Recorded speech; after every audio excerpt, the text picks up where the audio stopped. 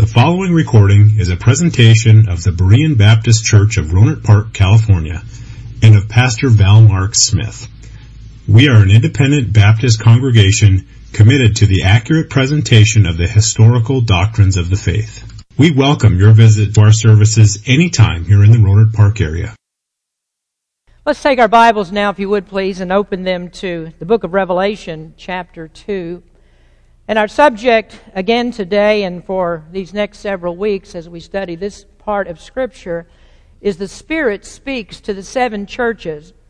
And today we're going to look at just a small part of this Scripture in Revelation chapter 2, and mainly we're going to concentrate on one of the greatest Christological statements that we see in the Bible. And I'll explain that to you in just a few minutes. These are the messages of our Lord Jesus Christ to 7 first-century churches that were in modern-day Turkey, in Asia Minor. They are first-century churches, but the condition of each of these churches describes churches of similar condition in our time. Now, there are, of course, many people who say that the Bible lacks relevance for the modern world, that it's a book that was written for a different time and a different place to different people, that it is a book without significance and without sophistication, a book of superstition, and it's not for people today. But we proved that to be false many, many times. In our study of the Ten Commandments, we learned that the commandments are certainly relevant to every one of us today, that they are a mirror of our lives, and there is no one in the world who was without the just condemnation that the commandments impose. Now, the Bible is a universal book, a timeless book that's proven once again by what we see here in the book of Revelation. In the opening, the Apostle John heard a thunderous voice from heaven that identified himself as the Alpha and Omega, and that was the living Christ, not someone who is a bygone character of history. And this person spoke and told John to write, and he told him to record words that were about the past, about the present, and about the future. And he told him to send these words, these letters, to 7 churches that were in the first century, and those churches are named in the first chapter, verse 11. So John, writing things, past, present, and future, makes Revelation a book of history. It makes it a book of current events and also a book for the future. And so what is more relevant than a book that encompasses the whole existence of man? And so in these 2 chapters of chapters 2 and 3, we actually see John writing in the present. And what I mean by present is that the conditions that he describes in these churches are the conditions of our time. This is the disposition of the Lord's churches. And the present in the book of Revelation is the time that spans from the day that Jesus was crucified and arose from the grave and to the time that He returns to this world. Now afterwards, in chapter 4, he tells us of the future. He speaks of a time that's beyond the rapture of the church, and that's when the Lord will begin to unwind His creation. He will purge it of its corruption, and then a righteous earthly kingdom of the Lord Christ will come to this earth, and finally He will destroy everything in a great conflagration as He prepares for the perfection of the heavens, new heavens, and the new earth. But for now, in this section, we see the condition of God's people in a time that we know as the church age. These churches are representative of all churches from the time of the ascended Christ until the descended Christ, a period that's now more than 2,000 years, a period that will continue until God the Father Himself tells our Lord that it's time for Him to return. So in these chapters, we find ourselves as the Spirit of God speaks to the church today, and somewhere in these letters we will find the Lord's assessment of the Berean Baptist Church, and there may be multiple parts of these messages that are for us, maybe some of the condemnations, some of the commendations. We're going to find ourselves in either of those 2 categories. Prayerfully, we find ourselves in commendation, not condemnation. Now today we're going to look at the second of the 7 letters. This is the next church that is on the postal route. The first church was in the city of Ephesus. They received their letter. We talked about that the past few weeks. And we saw that although the church at Ephesus was good in many areas, the church at Ephesus had a major deficiency, that they were in danger of losing their status as one of the Lord's churches. They were a church that was active and orthodox. Perhaps we could say they were an academic church, and that's because of the fine grasp of the doctrines of the faith they had. But academia is not the same as love for Christ. There are professors in universities that teach theology, and they don't know very much about Christ. They understand some doctrine, they can explain what doctrine means, but if that doctrine does not produce a profound love for Jesus Christ, it is of no use. So a church that's in love with activity more than it is with Christ will not stay with the Lord. And if the church loses that focus of Christ, it can't remain true. And that's because the Lord is not going to take second place to anyone. He has to be first in our lives. And so the message to that church was a warning: repent and return. Go back to your love, the Lord Christ, or lose your place as a light on His lampstand. Well, now we come to the second church. This church is located at Smyrna, and the letter to them begins in verse number 8. What is the Lord going to say to this church? Revelation chapter 2 and verse number 8. And unto the angel of the church in Smyrna write, These things saith the first and the last, which was dead and is alive. I know thy works, and tribulation and poverty, but thou art rich. And I know the blasphemy of them which say they are Jews and are not, but are of the synagogue of Satan.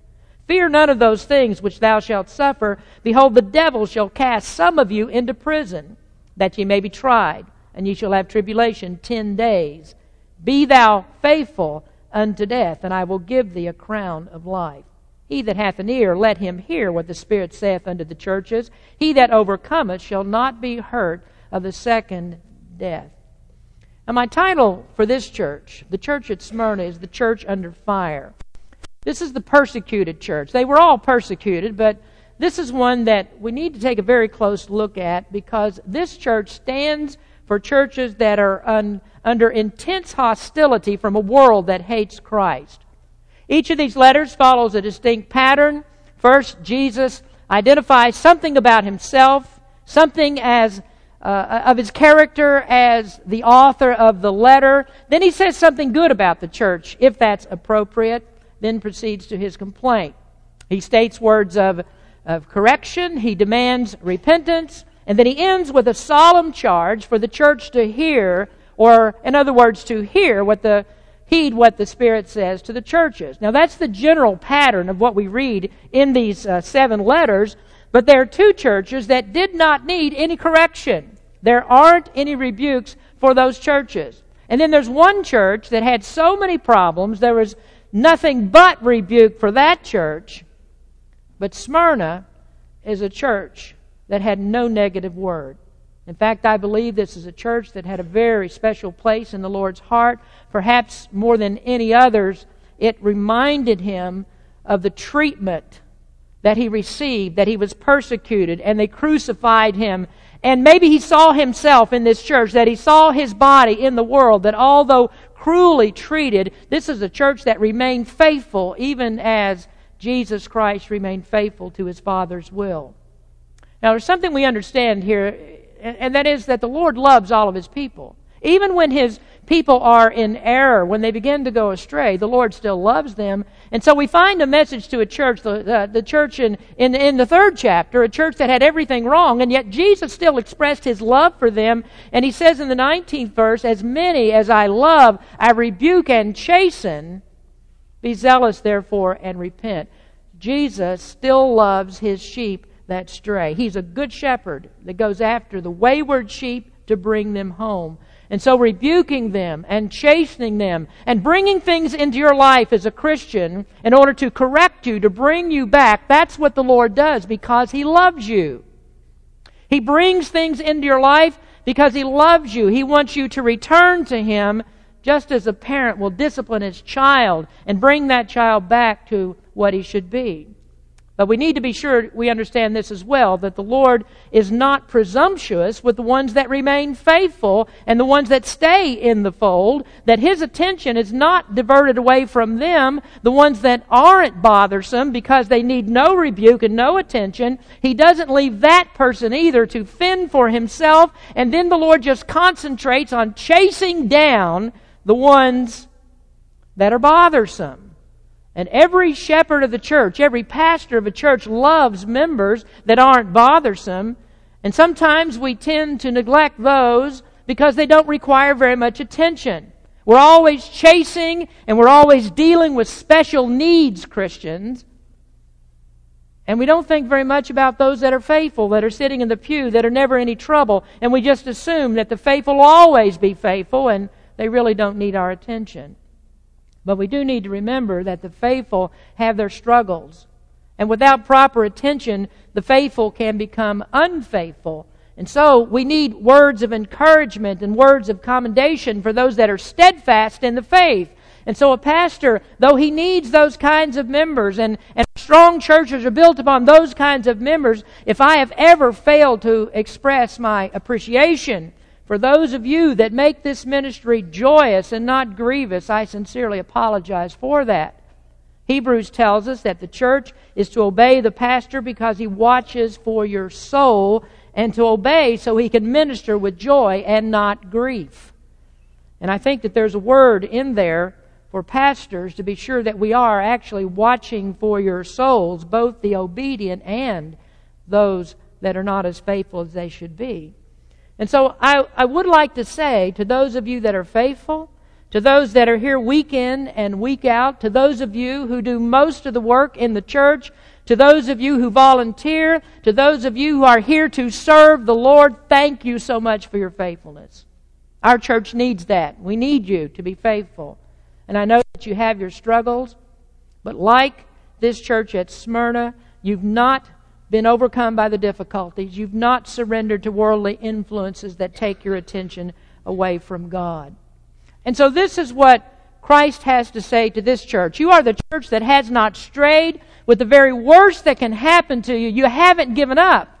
And so they weren't distracted from the cause of Christ. And though they were severely persecuted and they were under trials, this is a church that remained faithful. And to a church needing encouragement, the church that is faithful, the Lord comes with a message that they need. And the Lord knows how to do that. He knows what you need. In your darkest moments when you have troubles, He knows what you need. And as we learn the lessons of these letters, I want you to see that the living Christ is always current with the answer that you have for every need. He knows what you're going through. And why does He know it? Because He's been there. He's been through every experience, every ounce of pain, every little bit of or lot of rejection that you feel. Christ experienced that. The King James Version uses a beautiful word to express that. It says in Hebrews 2:18, "For in that He Himself has suffered being tempted, He is able to succor them that are tempted." He is able to succor. I don't know why modern versions don't like that word. Instead, they replace it with help. Succor is much more meaningful than help, isn't it? Succor is a word that causes you to stop and to think. And to think about how the suffering of Christ translates into sympathy for what you go through. And this is what this church faced. It's the issue of intense persecution. They're in a terrible time of tribulation. And we know that this letter is current because in 2,000 years of church history, there has never been a time when the church has not been in persecution. And you might not think so, because we've lived in this country for so long and it's been a place of freedom where we can preach the Word of God. Our suffering for Christ is so little that it's hard to identify with pain and suffering and death that goes on in other parts of the world. And yet we read the history of this and we look at this in times past. We look at it in the first century. We look at the Inquisition of the Dark Ages. And we look at popes that killed Baptist people by the millions. And we tend to believe that the church is past all of that. that there isn't any more persecution in the world, but the reality is that the United States is only a small part of worldwide Christianity. And today across the world, there are Christians that die for their faith, and there are places that are hard to reach with the gospel of Christ because the persecution is intense. And we're not very much aware of that. Much of it we don't hear about. Much of it we largely ignore. The news media constantly chastises our government administration for its too much caution with Muslim refugees, and hardly ever a word is said about Christians that come out of places like Syria that have been beaten and killed, and they die because of their faith. When is the last time that a suicide bomber was a Christian? Persecution is not a medieval bygone problem. You travel to 3/4 of the world, whether it's under atheism or communism, or where Dark Ages ideas still reign in the backwardness of Islam. And folks, it is a dangerous thing to be a Christian. And you need to be aware that the same persecution is getting nearer to us as a religion that was founded upon jihad and murder gains followers in a mosque near you. So to those churches across the world in persecution, here's a message for them. The Lord is aware. He has a message for this little church from Smyrna, that is in Smyrna. The Bible is up to date. God knows what's going on, and as American Christians, we need to understand that the peace that we have here is not the peace of the world. So this word is relevant. Christians in other places don't look to us as examples of courage under fire. We're belly-aching Christians. We're Christians that barely make it to church on a Sunday because too many other things have our attention. While others in other parts of the world will make sure they get to church, even if their presence there means death. The Lord knows those churches, and those are churches that are dear to His heart. Now we're going to talk about persecution and pain and suffering. That's really the heart of this letter. That's the issue. The Lord is with this church. They took the worst and they never faltered. Persecution would not cause them to abandon their faith. But before we talk about those things, and we will over the next few weeks, we want to back up and examine how the Lord greets this church with encouragement and how He shows that He is the Lord who has the answer to their needs. So we're going to look primarily at this today, and that is the power of Christ. The power of Christ. And I want to spend our time on this part, the power of Christ. Now the letter is written to the angel of the church at Smyrna. I want you to remember that angel in this context simply means the pastor. Angel means messenger. And so the letter is written to the pastor of this church. This is not a supernatural being. This is given to a man to tell to the people in this church. Now, some believe that the messengers that are spoken of here are a special group of messengers, that there are 7 of them, and these messengers all travel together, and they go to the first church at Ephesus, and one of the messengers is for them, and so that messenger stays at Ephesus to deliver the message. Then the other 6 go on to the next church, so they would come to Smyrna, and there's a messenger for them, and that messenger stays with them, and then 5 more go to the next church, and on down to the last church. I don't think that's true. I think that it's more likely, and most agree, that the letter goes to the pastor of the individual church. There are others who think that the messenger is a prelatical bishop, that he's over a group of churches, and he's given the message to deliver to a group of churches. But I know that that can't be true because the New Testament knows nothing at all about hierarchical positions in the church, such as archbishops and cardinals and popes and so on. There's nothing like that in the New Testament. And so the best interpretation we have here is that this is the pastor. And so a postman is sent to the church to deliver a letter to the pastor. And it's just like when someone writes a letter to Berean Baptist, that most often those letters are addressed to me, because I'm the one that's going to take care of whatever that letter is about. So the salutation of the letter begins with a message to the pastor as the Lord identifies that He is the one who has all power. Now I'd like to weave into our study some comments about the city of Smyrna, and information about this city is actually integral to understanding their difficulty. And I'll continue to do that as we speak from week to week. But I think it's helpful for us now to consider the name of this city. The name is Smyrna, and that word comes from myrrh. It's the same word as myrrh. Myrrh is a perfume from a thorny plant that has a very pleasing aroma. And in a biblical context, we understand myrrh because that's one of the gifts that was brought to Jesus at His birth. The wise men brought myrrh. But perhaps we're more familiar with myrrh as we look at Jesus in His death. Myrrh was mixed with wine, and that was offered to Him while He was on the cross. And we're careful to note that Jesus refused to drink that wine that was mingled with myrrh because that was a mixture that was given to dying men to help ease the suffering. And Jesus did not want His suffering eased. He didn't want suffering tempered. He wanted the full use of all of His human faculties, and He didn't want it to be blunted by any mind-altering substance. Christ never asked us to suffer more than He suffered. We also note that myrrh was used in His burial. It was an anointing spice, and it was used to mask the smell of a decaying body. And of course, Jesus never needed it for that because His body never decayed. He never saw any corruption. He was dead, but there was no smell of decay. The body saw no corruption. And so for these first century Christians, though, Smyrna is an appropriate name because while the city was beautiful and often the aroma of myrrh was in the air, yet it was a horrible place for them because the stench of death was on many because their lives had been taken in the name of Christ. And so to this church that needed special encouragement, there's a letter that's perfectly suited for their need. And it begins with Jesus Christ asserting His protective power. He is, as it says in verse number 1, or verse number 8, the first and the last. And that means that He exists before anything. Everything. He exists before anything and everything. Everything was made by Him. Colossians 1 tells us this.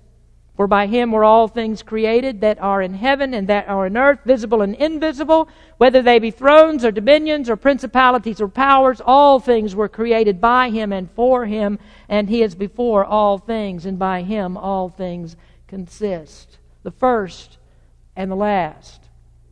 First means before anything. Last means beyond anything. He is first because He is pre-existence. Existent. Our theology of Christ is not that His humanity is the first that we see of Him. Jesus was human. He took on human flesh, but He was God. And not that He gave up being God, but that humanity was added to Him, and He had all of the attributes of God. Now, unlike Jehovah's Witnesses and Mormons who don't believe that Jesus is God, but rather that He came into being, He did not, because the Bible says He did not. He is first, He is always existent, and He is there until the last. He is beyond the finite existence of human life, and He is in the eternity of a future that will never end. And that's great hope for Christians, because the first and the last guarantees our eternal life. Those that believe in Him, the Word of God, shall not perish, but have everlasting life. And so the first and the last is the guarantee of our existence with Him. Now, if you'll look back to chapter 1, there is an important statement of Christology. Now, that means our theology of the doctrine of Christ. I alluded to this earlier. In verse number 11, the voice that spoke to John introduced himself in words that the translators kept in the original language. I am Alpha and Omega. And then the intent of the meaning of that phrase, the first and the last. Many times we've discussed the significance of Christ's I am statements. He often used that phrase when He was speaking to Jews, so there'd be no misunderstanding of what He meant, that He was identifying Himself with the God of the Old Testament. The Jews could read that, they could understand that, they could see how that God used the very same terms. But perhaps there isn't an I am that's greater than this one when Jesus said, I am the first and the last. And so there's no mistaking there that He identifies Himself with Jehovah God of the Old Testament. This ties us directly to the prophecy of Isaiah 44 verse 6. Thus saith the Lord, the King of Israel, and His Redeemer, the Lord of hosts, I am the first, and I am the last, and beside me there is no God. That's Old Testament. And this is what Jesus said in the New Testament. Beside me there is no God. I am first and last. And there isn't a more powerful statement of the deity of Christ than this, that He's not, as Jehovah's Witnesses claim in their translation of John 1:1, He is not a God, but He is the God. He is the only God. Beside Him there is no God. And folks, that is a very critical component of Christology. There's exclusivity in that statement. And so He says to Muslims and Buddhists and Hindus and to all others, there is no God but Him. Your God is no God. And let's be very clear about this, that Muslims do not serve the same God as Christians. He is not God by another name. And this is why we don't have an interfaith dialogue with Muslims, because they are worshipers of a non-existent, fabricated God. We can't take the tact of Mother Teresa, who was canonized by Catholicism and declared to be a saint, and yet said her goal was to make Hindus better Hindus and Muslims better Muslims. Now we're speaking of the one true God versus non-existent gods. Jesus said, beside me there is no God. And so He doesn't permit the mixing of the true and the false. And that was the core reason for persecution at Smyrna, because false religion demanded heathen gods would be put alongside of Christ, or to affirm Allah, if you will. And God would not permit it.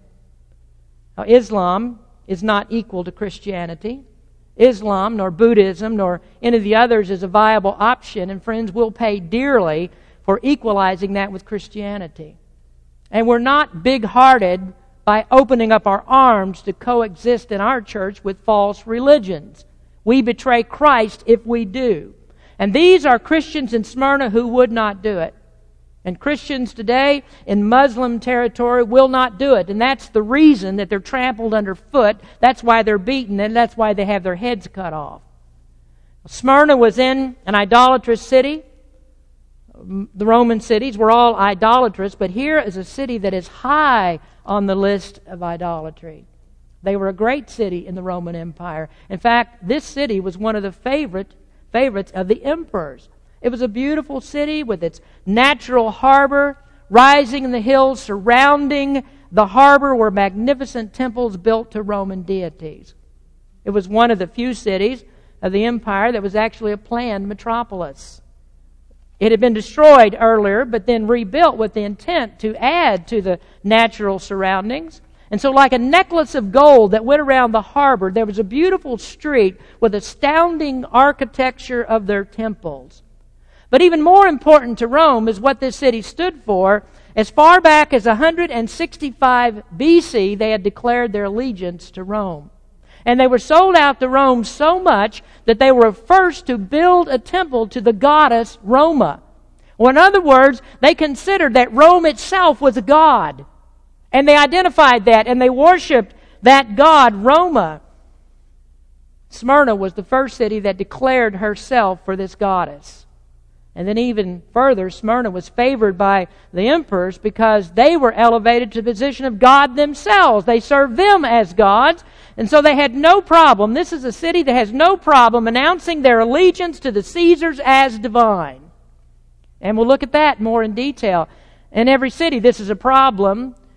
It's a problem for persecution for Christians. And so when a temple was commissioned to be built to the Emperor Tiberius, Smyrna is the city that was chosen for that honor. Not the more prominent city of Ephesus, but Smyrna, because they were sold out to all things that were Roman.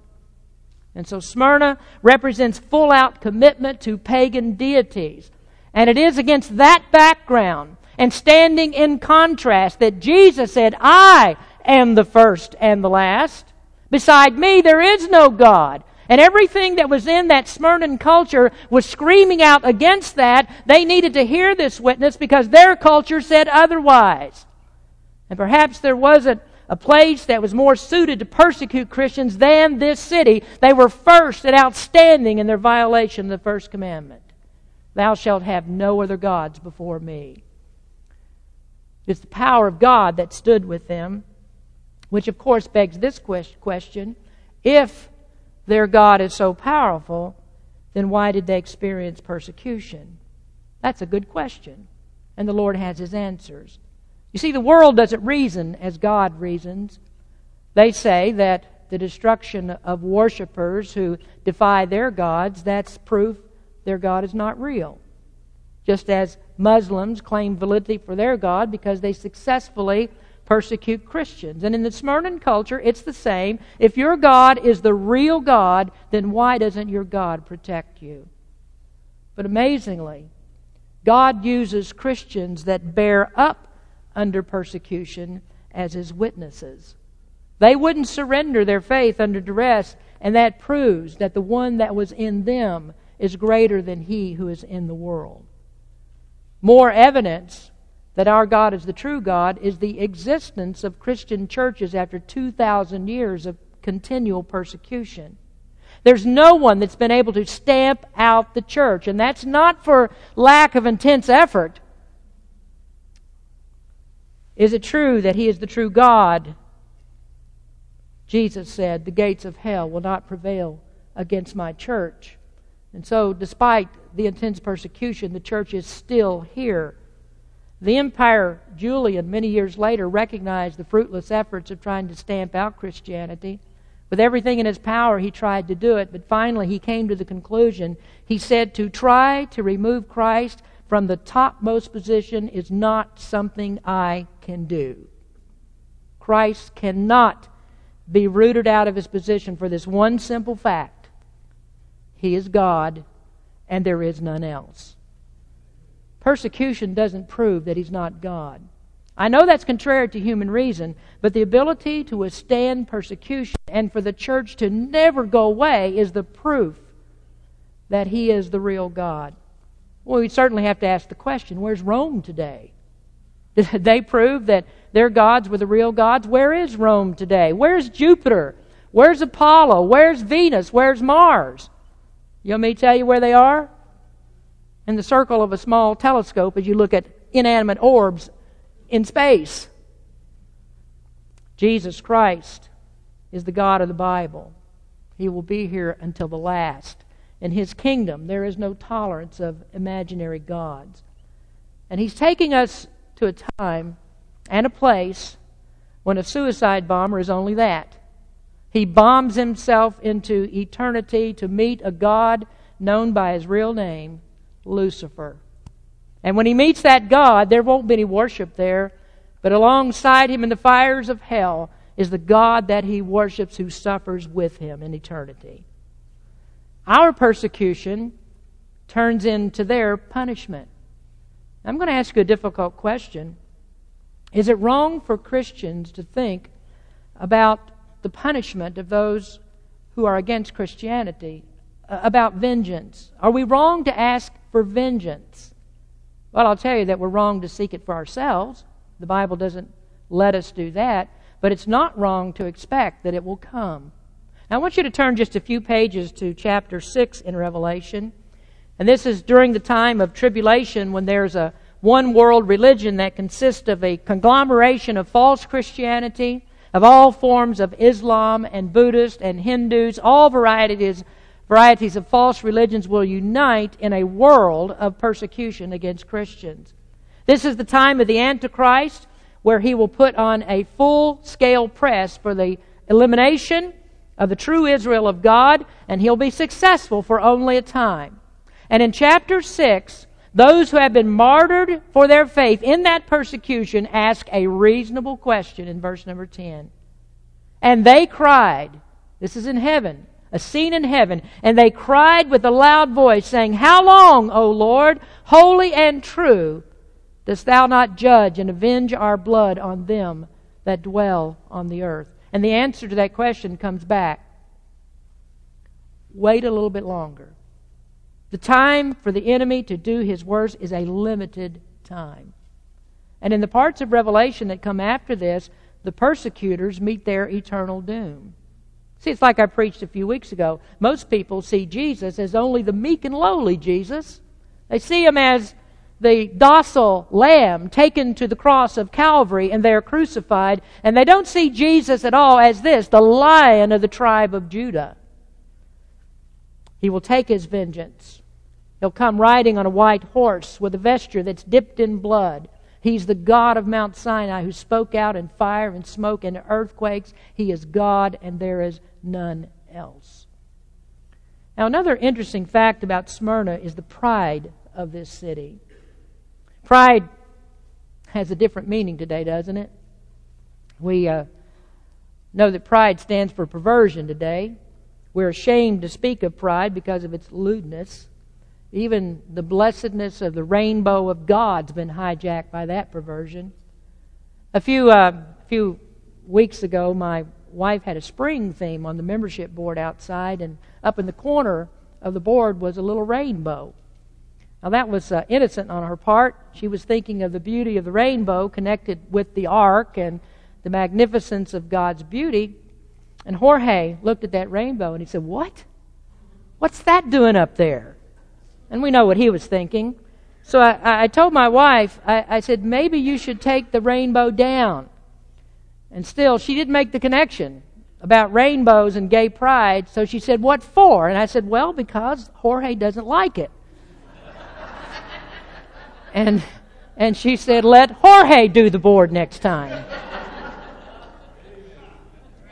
So you got to be careful about that. She believes in taking her pound of flesh right now. So watch out.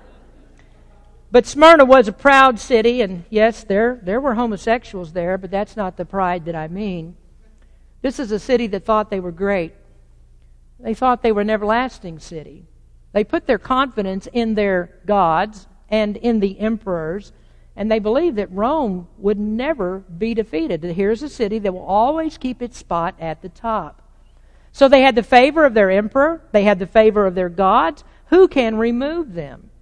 And so you have to see that Jesus' statement here of the first and the last is a direct refutation of their claim. He will never end. They will end. And this statement is purposeful for Christians in Smyrna because they knew what their city claimed, and Jesus disputed that claim. He disputes it here, and he does clearly in the Psalm. Psalm 2, "The kings of the earth set themselves, and the rulers take counsel together against the Lord and against His anointed, saying, Let us break their bands asunder, and cast away their cords from us. He that sitteth in the heavens shall laugh, and the Lord shall have them in derision. Then shall He speak unto them in His wrath, and vex them in His sore displeasure. Yet have I set my king upon my holy hill of Zion. Thou shalt break them with a rod of iron. Thou shalt dash them in pieces like a potter's vessel." There was once a king who was very prideful. He was determined that he could do whatever he wanted to do. No one had the power to stand in his way. Now, I'd like you to look in your Bibles for just a moment in Daniel chapter 4. Daniel is a good place to see history and the present and the future all meld together. Daniel, you might say, it's the Old Testament's book of Revelation. And in chapter 4, there's a king by the name of Nebuchadnezzar. The king, he was the king of the greatest empire on the earth, and I would say that he was the king of the poor man's Rome, but you might not understand that unless you know all the prophecy in Daniel, beginning with a vision of 4 mighty kingdoms in the world that finally culminate in the Roman Empire. But in chapter 4 and verse 29, we'll read this and then we'll be through today. Daniel 4, verse 29, "At the end of 12 months, he," that is Nebuchadnezzar, "walked in the palace of the kingdom of Babylon. The king spake and said, Is not this great Babylon that I have built for the house of the kingdom by the might of my power and for the honor of my majesty? While the word was in the king's mouth, there fell a voice from heaven saying, O King Nebuchadnezzar, to thee it is spoken, the kingdom is departed from thee. And they shall drive thee from men, and thy dwelling shall be with the beasts of the field. They shall make thee to eat grass as oxen, and 7 times shall pass over thee, until thou know that the Most High ruleth in the kingdom of men, and giveth it to whomsoever he will. The same hour was the thing fulfilled upon Nebuchadnezzar, and he was driven from men, and did eat grass as oxen. And his body was wet with the dew of heaven, till the hairs were grown like eagle's feathers, and his nails like birds' claws. Well, Nebuchadnezzar was also prideful. He could push God's people around. He had them in captivity in Babylon, but he soon found out that he bit off more than he could chew, and that God showed him who is really God. And what did Nebuchadnezzar learn? Well, he learned what you need to know, and he learned what Smyrna needed to know, that temporary position is not an indication of supremacy. And so we read on in Nebuchadnezzar's conclusion to this in verse number 34, and at the end of the days I, Nebuchadnezzar, lifted up mine eyes unto heaven, and mine understanding returned unto me, and I blessed the Most High, and I praised and honored him that liveth forever and ever, whose dominion is an everlasting dominion, and his kingdom is from generation to generation. And all the inhabitants of the earth are reputed as nothing, and he doeth according to his will in the army of heaven and among the inhabitants of the earth, and none can stay his hand or say unto him, What doest thou? At the same time my reason returned unto me, and for the glory of my kingdom mine honor and brightness returned unto me, and my counselors and my lords sought unto me, and I was established in my kingdom, and excellent majesty was added unto me. Now I, Nebuchadnezzar, praise and extol and honor the King of heaven, all whose works are truth, and his ways judgment. And those that walk in pride, he is able to abase. Do you see those words? Those who walk in pride, he is able to abase. Christ's claim is the death to pride. He said that his counsel shall stand. All the rest that claim power have none. All of them will bend beneath his will. He is God, and there is none else. How many times for you as the people of God, it seems like victory has escaped you? It hasn't. Though we may cry out to God now, how long, O Lord? How long do we have to endure what we're going through in this world? How long do we have to suffer, and how long do things have to be hard on us because we are believers in Jesus Christ? This word comes back. Be patient. Be patient. Your day is coming. And so my last words for you this morning are, be patient. The Lord hasn't forgotten you. Though America is continually moving away from God, God has not moved away from his people. He knows you. He knows everything you go through. Isaiah said, Thus saith the Lord, the King of Israel, and his Redeemer, the Lord of hosts, I am the first, and I am the last, and beside me there is no God. Let's pray. Our Father, we come to you recognizing you as God, and there is none else. The reason that we can approach you and speak to you today is not because of anything that we have done, not because of any pride in who we are. We are vile, wicked sinners that are only worthy of death. But we come to you in the name of Jesus Christ, the one who paid the penalty for our sins and gives us access into the glories of heaven and to you, the Father, to you, where we can speak to you as one of your children. I pray, Lord, that you would speak to some heart today, someone who doesn't know you, that they would see today that you are the only true God. We can't depend on anything else. Certainly we can't depend upon ourselves. There is no God but you. Besides you, there is no God. Speak to someone's heart about that truth today and bring them to the knowledge of Jesus Christ as Savior. And to those of us who are Christians and going through, perhaps some here, through trials, hardships, things that make the heart feel heavy, Lord, we know that you know what all of us are going through. And I just ask, Lord, that you give comfort to hearts. Help us to stay strong no matter what happens, that we keep our faith in you and faithful to this place to serve and honor you as our Lord and Savior, Jesus Christ. Bless us today, Lord, as we sing and prepare to leave this place. And Lord, help us to keep these thoughts in our minds. You are the only one true and living God. In Jesus' name we pray. Amen. Thank you for listening to this presentation of the Berean Baptist Church of Rohnert Park, California. If you would like further information about our church, please feel free to call us at area code 707-584-7275 or write to us at Berean Baptist Church, 6298 Country Club Drive, Rohnert Park, California, 94928.